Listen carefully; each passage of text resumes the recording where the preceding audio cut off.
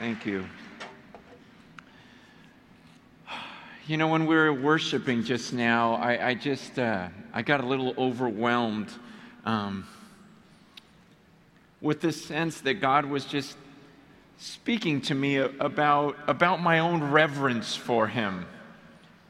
And there was just a sense in which I was just overcome with the thought that right now what I am about to do is so sacred.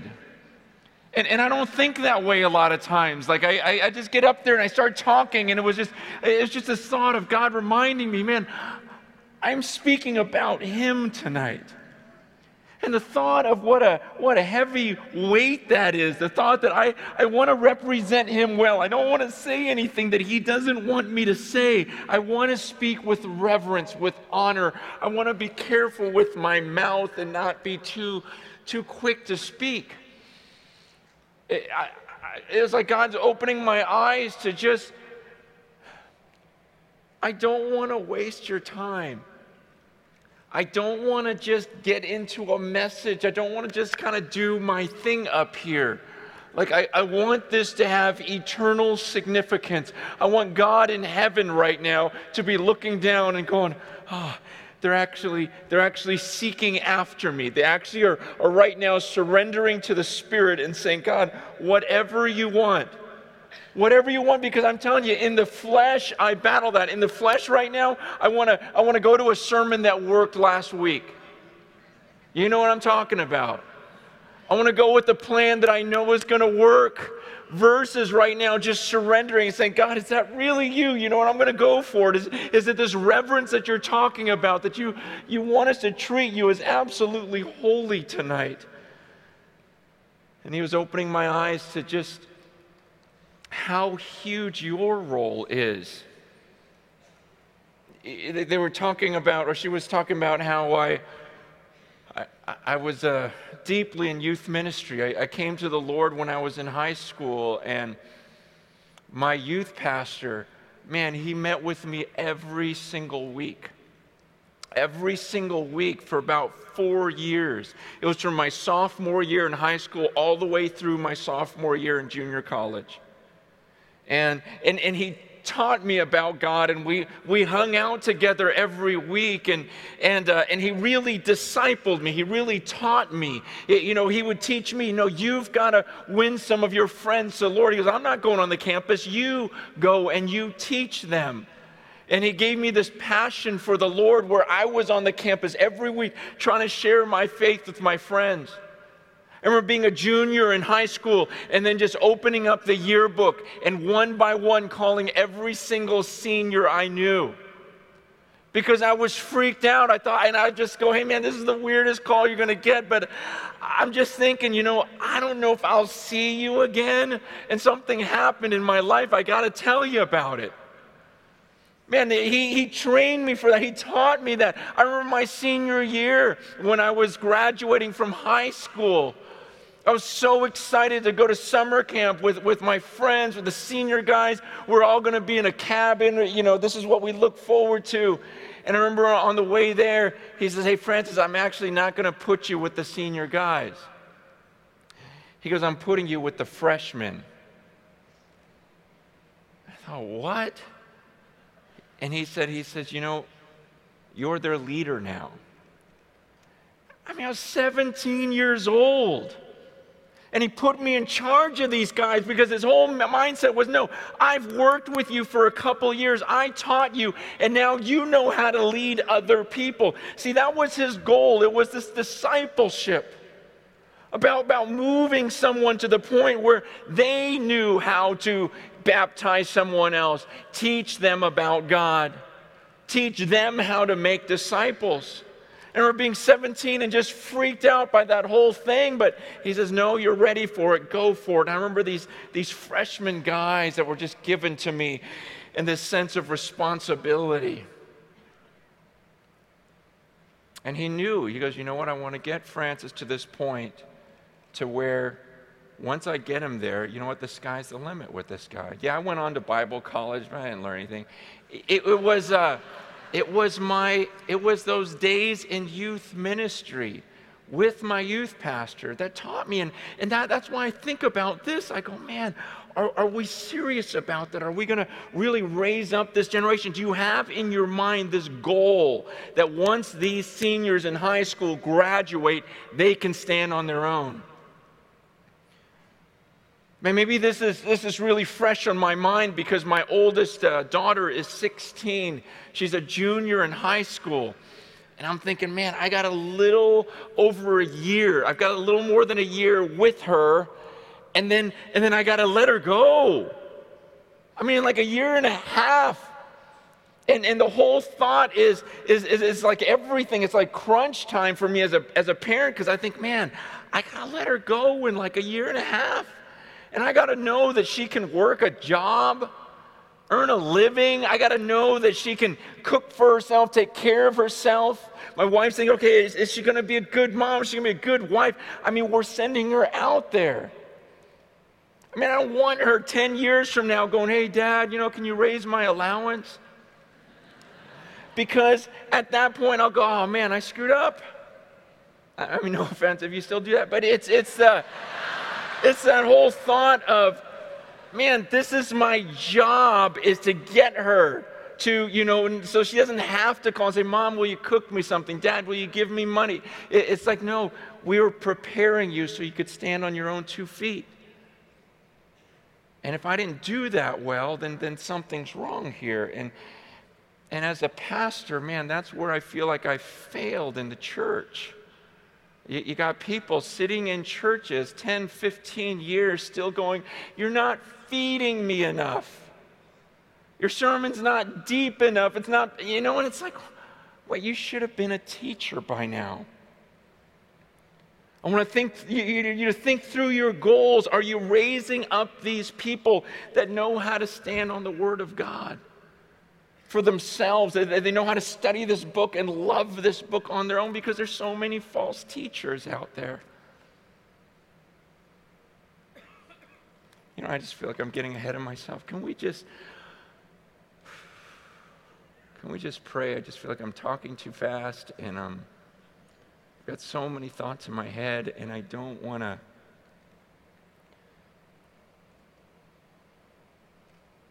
do anything that he doesn't want me to do tonight.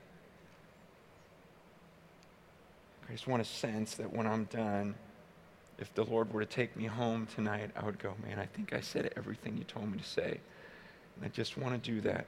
Would you just bow with me right now? And let's remember who we're talking to right now.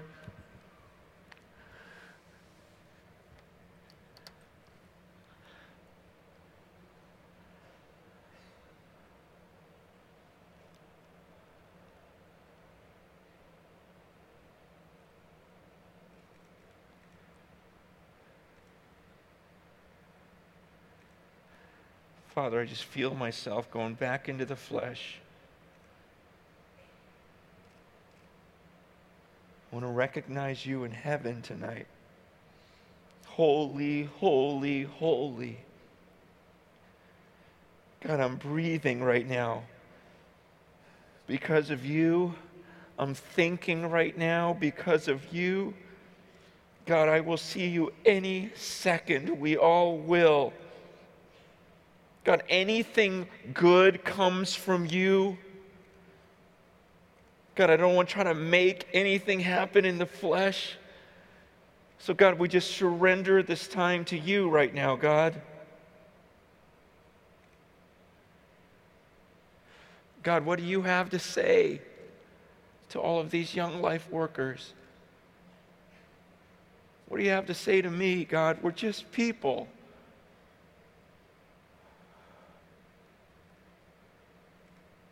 Help us to lay aside our pride right now.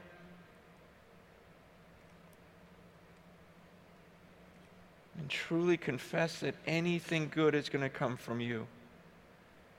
Any real fruit tonight will only be if I am connected to you, the vine.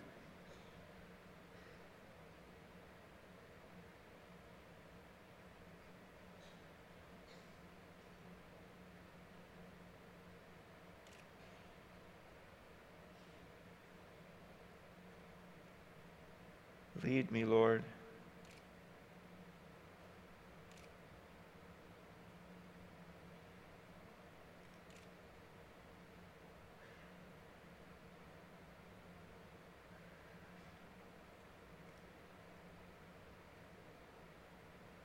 In Jesus' name, amen.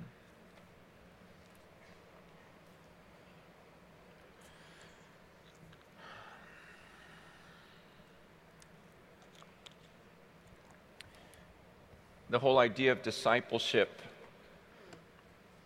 is to reproduce yourself. And a thought just came to my mind as I was praying. Just, if we're all about reproducing ourselves, duplicating ourselves, then it's so important that tonight we really look at our lives to see whether or not it's good to duplicate ourselves. You know what I mean? You know, I tell that story about my youth pastor and how he prepared me for ministry. And I just believe the Lord's leading me to be honest with you tonight and tell you how I blew it in youth ministry.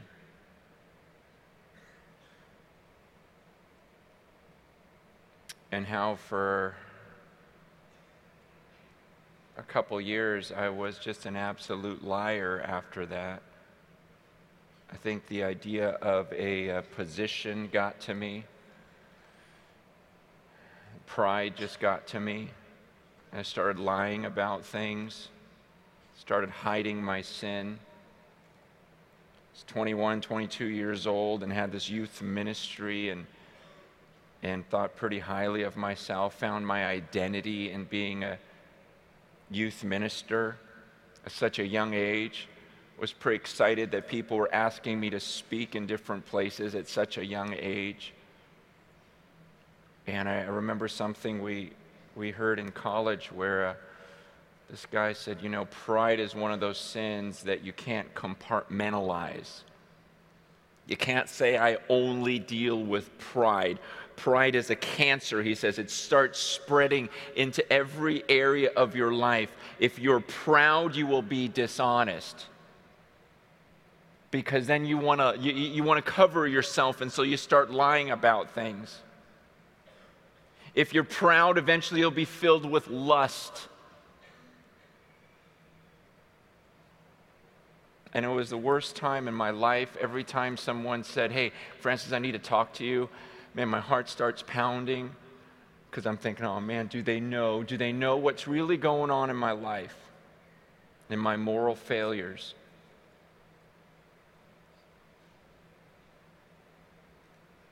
And I remember being 22 years old and having to stand before my youth group. Once the elders found out about everything and just looked at them and said, you guys, I'm not who you think I am. Do you know how humiliating that was? Man, I was so depressed. I was so embarrassed. I was just waiting tables, and I told my friends, I go, man, I'm never going back into the ministry. I'll never go back. I want to go back to where I was in high school when I would just call people because I loved them. I was worried about them going to hell. I would see their faces and I would read this book and I read about this lake of fire and I'm just like begging them, no, no, no. But then I got into this position and it was my job, and I'm telling you, it changes things. It's weird when you start getting paid to do ministry. And it affected me, and my own sin affected me, and my own lust, my own pride, my own dishonesty. Man, everything started just coming, so I just told people, you know what? I'm done. I don't want to do this ministry thing anymore. I'm just going to wait tables. I'm just going to share. And I remember, just sharing with my friends, the waiters and waitresses, and going to bed at night crying over their eternal destiny. And I thought, this is all I ever want to do anymore. I just want to be with them. I don't want to do this position, this professional thing. And I remember one of my close friends just said, I don't know that you have the right to do that. I don't know that you have the right to say, well, I'm not going to ever do this thing again. If God gives you a gift that's meant for the body, for you to say you won't use it in certain contexts is sin on your part. But honestly, in my heart, I just thought, I'm done with this. I was tired of living a lie, and I just didn't believe that I could be honest while I was in a ministry position. And I just feel like I needed to bring that up because with this many people in a room, there have got to be some lies in there. Some major ones. And maybe God wanted me to bring this up because, man, I'm the last guy that will judge you for what you are doing. But even as I say this, you feel sick in your stomach and you're trying not to show it on your face. Man, I've been there. And it's just, it's the most humbling, humiliating thing to just go, here I am, here's the truth about me. But man, if the Lord, if it's not right, man, you're duplicating hypocrisy. You're reproducing yourself in someone else. It's that integrity, the truth, that God's going to honor and use. And I no intention of going there tonight, but man, some of you, maybe tonight you hear this and you just know God is speaking to you, and before you get found out, then maybe it's time to just say, here it is. Here's the truth about me. Man, I hope we're about discipleship here. I hope we're about multiplying here. But I'm just saying, look at your own life first and make sure you're multiplying the right thing. Are you still in love with Jesus Christ? Ministry can mess you up. I mean, is it just you? Are you just in love? When's the last time it was just you and God alone, and you're just connected to Him going, God, I'm so crazy about you. I can't believe you saved me. I can't believe everything you've done for me. When's the last time you just connected with Him, your heart, soul, mind, like I love Him. Not I love ministry, or I love what God's doing in our youth group, or I love Young Life. It's just like, Jesus, I just want to be alone with Jesus. He's just everything to me, because this can become a job. Are you still living by faith? You still believe what you read in these scriptures? Do you still take them literally? Do you still believe you're living biblically, like your life fits in here? I mean, for me, I left my church a little over a year ago. Took my family, sold everything. We just went around different places going, God, where do you want us? Where do you want us? I'll stop anywhere. Because things had gotten comfortable for me. They got a little safe. You know, when you first start a church, it's like, oh my gosh, what am I doing? What am I doing? Then you get in front of a crowd, you start teaching, you're like, wow, I can't believe I'm teaching. This is insane. But then after a while, it just becomes common. When I look in Scripture, I see God wanting us to live these lives of faith. I've been pursuing that. We moved to San Francisco about a year ago, and a few months ago started working in the inner city, which I'd never done. All I'd ever done was teach rich people. And so now I'm knocking on these doors and these low-income apartments, not knowing who's on the other side, just trying to build relationships, just putting myself in a different world. We're gathering in a different way where we don't just come and sing some songs and teach a lesson. It's like, no, let's get out on the streets. Let's bring some people in. Let's serve them. Let's do that. And let's see if we can't do that before we start worshiping. And it was so cool when we were driving home after the first Sunday. I looked at my family. I've got five kids. That was weird. Okay, and I just looked at my family and I just said, hey, what'd you guys think? And we're driving home. And I love my 16-year-old daughter. She just goes, Dad, that was awesome. She goes, Dad, I felt like we popped out of the Bible. I thought, wow, that's so cool. I love the way she said, Dad, it felt like we just popped right out of the Bible. Like it was a continuation. I go, yeah, don't you love that? That's what I've been after. I'm tired of feeling like this is up here in the church and what we do as believers is here. I want to feel like we popped out of the Bible. You know, like the same things are happening like I saw in Scripture. Man, last week I was at this Christian concert thing that I was speaking at, and beforehand I was praying. I prayed a prayer that I've prayed many times. Like before I speak, I go, God, I don't want to just talk. I don't want to walk onto a stage, give a sermon, and then go back. I want to know that you were there. I want people to leave afterwards, in awe of you. The last few years, I've taken the Bible more and more literally. Where I read Acts chapter 4, and I see how they got together, they prayed for courage, and the Bible says the place in which, they prayed began to shake. And they were filled with the Spirit and continued to speak with more courage. And so I'm back, I'm on my knees, just going, God, I'm going out there. And I believe Acts 4. I believe that could happen. God, what if I prayed tonight and you actually shook the ground? That'd be awesome. Because I believe that can happen. I think about 1 Kings chapter 18. I believe it's literal that Elijah was literally on a mountaintop with the prophets of Baal. You remember that story? Hundreds of prophets of Baal, and they're screaming, God, or they're screaming, Baal, cutting themselves. Please light this thing on fire, and nothing happens. Remember that story? And then Elijah just goes, God, show them who you are. Show them the real God. And fire comes down from heaven, consumes the sacrifice. And it says all the people there said, the Lord, He is God. The Lord, He is God. I love that phrase. It says people walked away going, the Lord, He is God. The Lord, He is God. Going, you know what, Elijah? Whoever you just prayed to, that's the real one. Okay? Baal sucks. The Lord, He is God.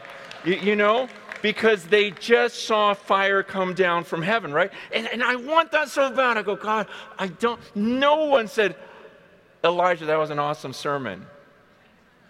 What an amazing prayer. Did you guys hear Elijah today? He nailed it. No, there was none of that, right? They just walked away going, oh my gosh, that God you just prayed to, He's it. He's it. The Lord, He is God. The Lord, He is God.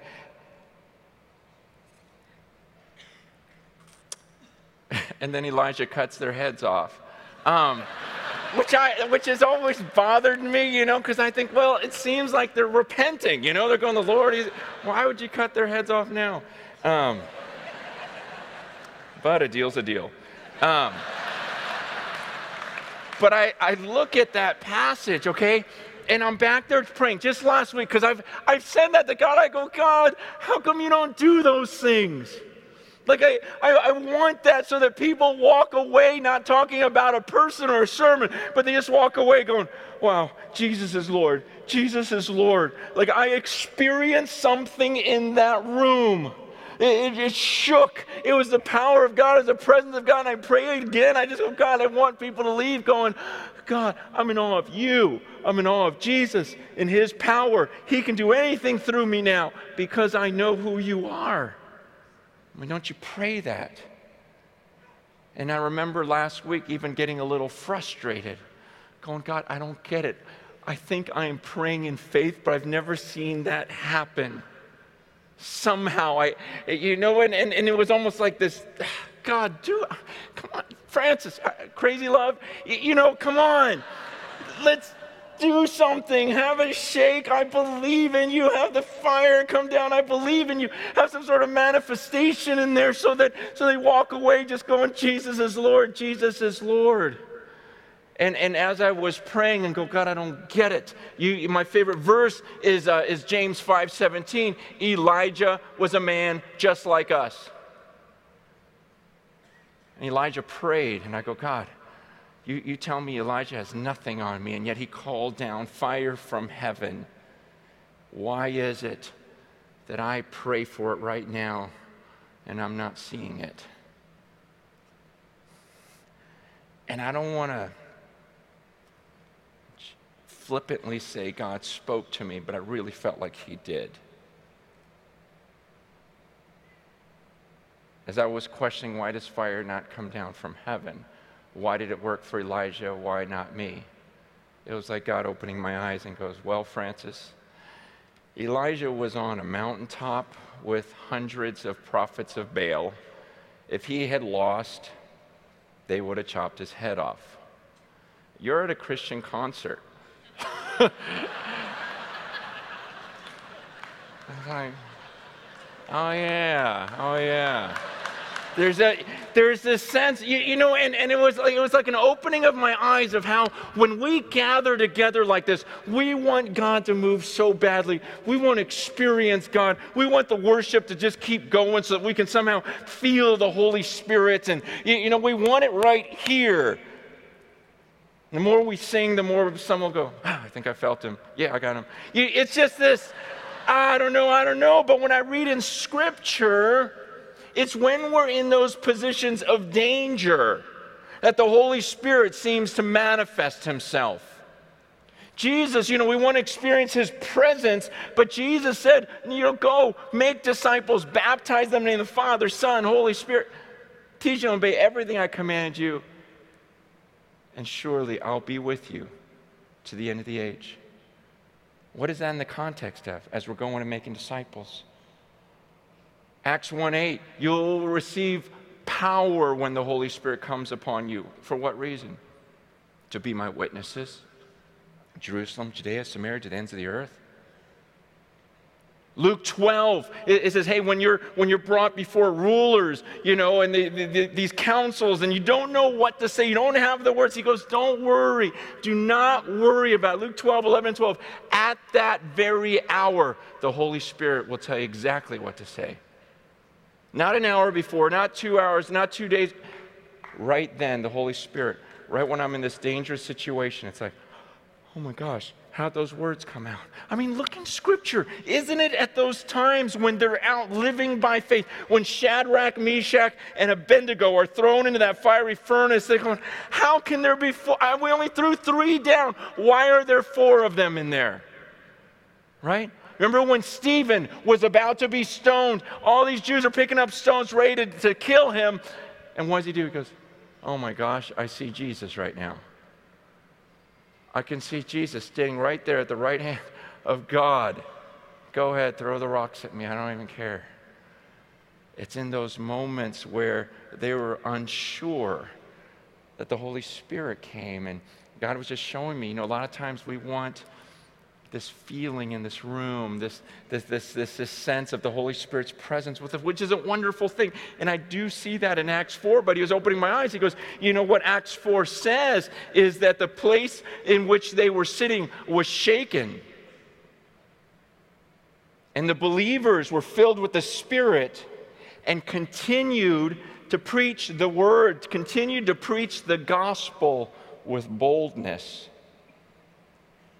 And I want so badly that first part, rather than saying, God, no, I want that second part. I want your Spirit to fill these people with courage so that out there they experience your Holy Spirit.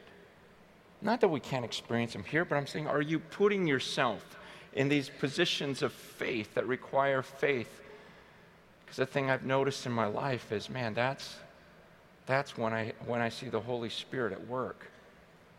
Is when I'm scared. I'm sorry, I'm just roasting up here. Just going to hold off, but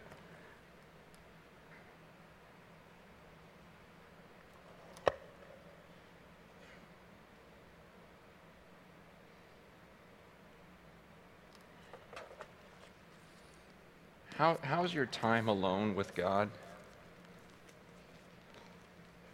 I mean, if I could ask God how his time alone with you was, what would he say to me?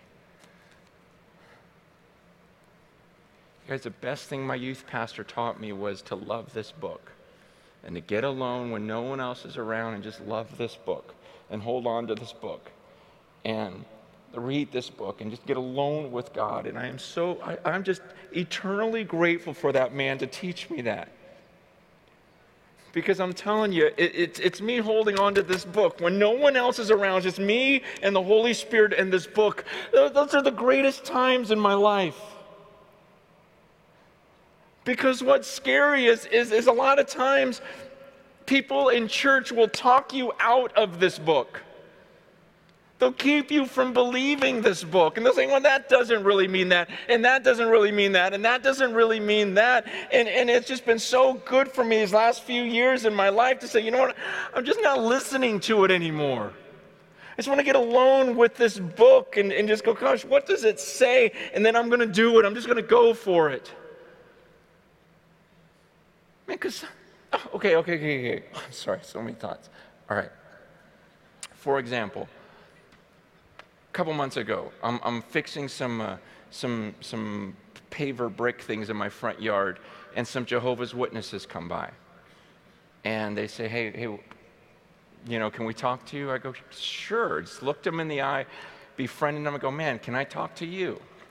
And I just started telling, I let them talk for a little while. I go, can I just share some things God's done in my life recently? Can I just tell you some stories? Just crazy things he's been doing. And I just started telling them about my answered prayers. And one of the ladies says, well, God doesn't listen to everyone. I go, you're absolutely right, he doesn't. James 1 says that if you have doubt, he's not going to listen to you. Later in James, he says, if you're asking with selfish motives, he's not going to listen to that. Isaiah 58 says, I don't care if you fast and pray. If you're not caring for the poor, I'm not going to listen to you. 1 Peter 3 says, I better honor my wife as his fellow heir of the grace of life. Otherwise, my prayers will be hindered. There's times, like in Amos when he's like, oh, I can't stand the noise of your songs. I go, so yes, you're absolutely right. God doesn't listen all the time. He doesn't listen to everyone. I go, but he listens to me. I go, let me tell you some more stories. And they start to walk away. And I go, do you mind if I walk with you? Okay? And I just started walking with them a couple blocks because I'm concerned about these people. And I go, explain this story to me. Explain this story. After a while, she finally stopped me and she looked at me. She goes, what are you? She goes, you're one of them Pentecostals? I said, don't worry about it. I go, all you need to know is I'm a human being just like you. I go and I read this book for myself. And I just try to do what it says. And she looks at me and she goes, well, that's your problem. I go, what's my problem? She goes, you read that book for yourself. She goes, you can't understand it unless one of our leaders explains it to you. And I go, man, that's your problem. You don't believe the Holy Spirit of God will open your eyes to this book. And now you're listening to these leaders. You're just following these people who will tell you things and you'll conclude things that you never would have come up with on your own. I said, really? So you're telling me you would read through that book and end up going, yeah, Michael the archangel and Jesus, they're the same person. I go, there's no way on earth you'd come up with that. I said, listen, all I'm asking you to do is not listen to me or your leaders. Just get alone. Man, read this book, study this book. And as I thought about it, I thought, that's happening in the Christian church now too, where people don't feel like they can open this book and understand it anymore. Because every passage they turn to and think, well, it looks like I should actually love my neighbor as myself. People in church go, no. You don't literally do that. When it talks about like the believers, how they devoted themselves and how they were selling their possessions and belongings and distributing the needs to all as any had need. And it talks about how there was no needy person among them. I love that passage, but early on someone explained, well, yeah, but that was cultural. Back then they were used to living communally and sharing their stuff with everyone. That's what everyone did. And I'm finally going, well, if everyone did it, then why did they make a big deal of it? You know? The believers were standing out. They're like, man, look at these people. There's no needy people amongst them. They just share their stuff. And the world looked on and it became attractive. And I'm going, man, I want to do that. Seems biblical. People start questioning all these different passages, and I'm just going, man, just simply do it. And we've got to raise up a generation that's willing to look at this book and just go, man, it says that. It seems like it says that. Let me just do it. And the other week, the leaders of this thing, this whatever you want to call it, gathering that we have on Sundays, we just prayed and said, what does God want us to do? And I said, I've always read that passage in Luke 14 where it says, when you give a banquet, don't just invite your friends, your neighbors, your relatives.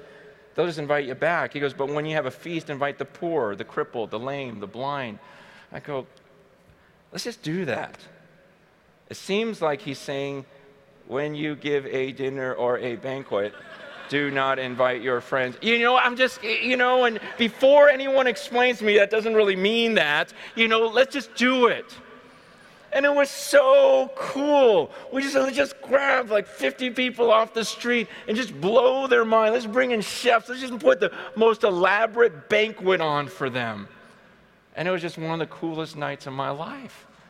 I mean, the whole week before, I was like giddy because my wife had gone and bought presents for them all. It was right before Christmas, and some of them that had nothing to wear. My wife took them shopping, took them to Macy's, and here's these homeless ladies all decked out, and photographers, everything else. And I was so fired up, so excited, and it was like the week before that I felt like God just opened my eyes again to going, man, I'm so pumped about next Sunday.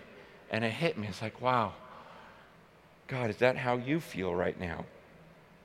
Are you up there getting ready for this banquet going, man, Francis has no clue what he's in store for? Like, are you up there going, man, wait till he dies. He's going to love this. Wait till he sees. Is this why precious in the sight of the Lord is the death of one of his saints? Man, it's just taking the scripture biblically again. And I mean, do you believe this still? Do you believe as you're sitting there that you're not just a human being? That right now, the spirit of him who raised Christ from the dead is literally inside of your body right now.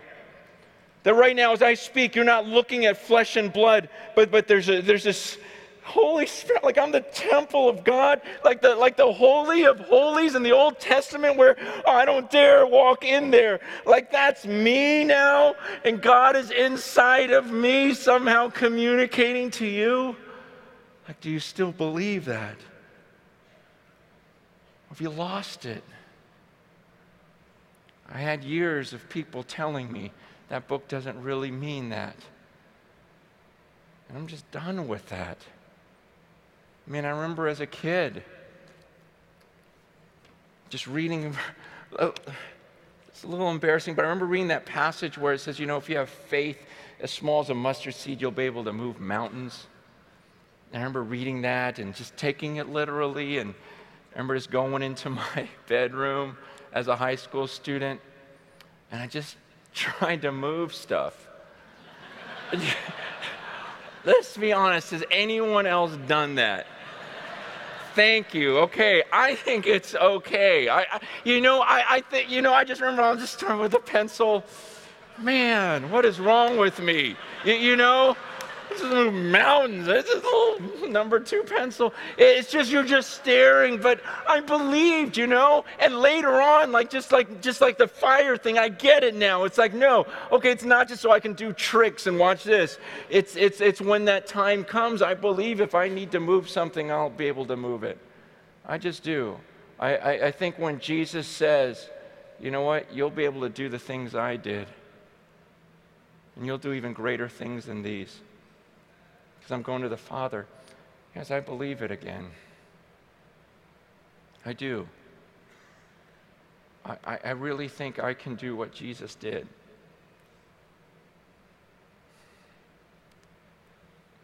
That's the only way I can understand the Word of God. And what I'm praying for is a generation that's rising up again that just adores this book, lives by this book, is still living by faith, willing to risk their lives. But it starts with you guys.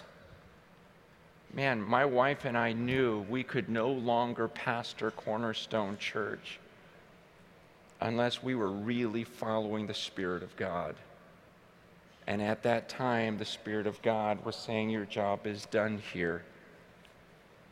Go, and I don't know where you're going to end, or you know, he knew, but you won't know where you're going. Just go. And it was just this time where I go, okay, we just got to be obedient. Otherwise, what in the world are we duplicating? And I don't know why the Lord led me this direction. Maybe some of you have gotten comfortable in your positions. And doesn't mean necessarily leave, but maybe you've gotten so comfortable with a certain program that you're no longer just going with the Spirit. Because it's so much safer. Because if you just go with what you know works, at least you know something's going to happen. Even if it's not real fruit, at least it'll look like it. Right? And then you won't make a fool of yourself, but man, I'm just saying, we got to go for it. Man, we've got to follow the Spirit. It would have been so much easier for me to come up here in the flesh tonight, and I tell you, I wanted to so badly. I'm fighting with God back there. I go, man, I got a good one in there. Just let me do it. Just let me do it.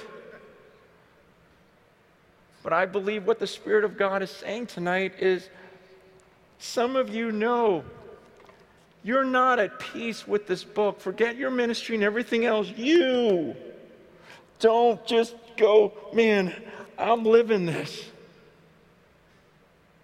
And yet you feel like you're going to let down the ministry if you stop or this or that, or you might change, might mess something up. And I'm just going, man, go back to that time when it was just you and God, you and the Holy Spirit and this book.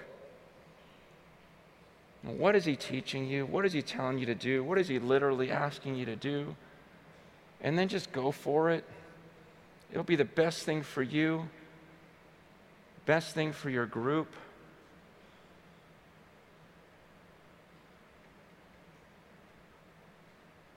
And above all, whatever you do, whatever you say, do it with a sense of reverence before God.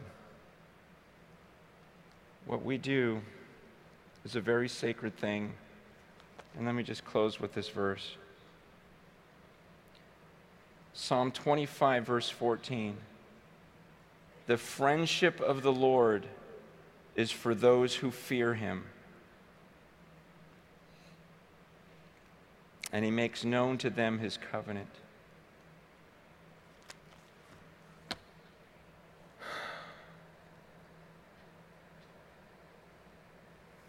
Can we pray?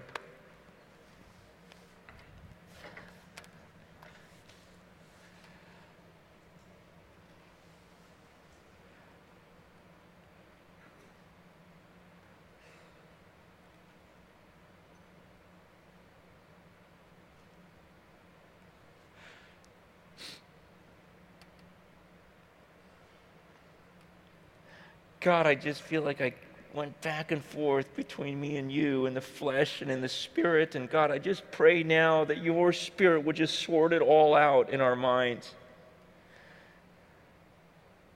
God, ultimately, Lord, help us to surrender. God, I want to see everything in that book. I want to see it now. God, I don't believe it was for back then. God, I believe at the end times it's supposed to just increase, God, our faith, our courage. And God, we live in a world where everything's so comfortable and everyone's trying to get us just to entertain ourselves all day. And God, we want to experience you. And so help us, God, help us to see through the fog. Help us to get alone with you and really hear from your Spirit. God, I pray for these brothers and sisters of mine that we would really live like, God, we're in a war. There's a spiritual warfare going on. And some of these students, Lord, in their schools, God, you're calling them to follow you, to be the future leaders, God. So may we disciple them well. But God, right now I pray for these leaders. Would your Holy Spirit lead them right now, Father?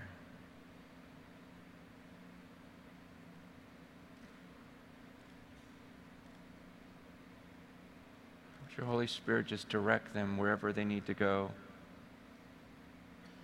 You know who's comfortable. You know who's lying.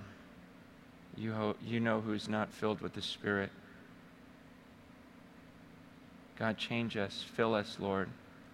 Thank you for these brothers and sisters of mine, Lord, that don't just sit in a pew every week, but they're trying to put themselves out there and getting in uncomfortable situations. Please keep them strong, Lord. Please raise them up into just an amazing army this year. Thank you for Young Life and all the faithful service all of these years, God. But I pray for something new, something even greater than everything we've experienced, Lord, because I just believe there is still so much more of you that we need to experience in this country. In Jesus' name we pray. Amen.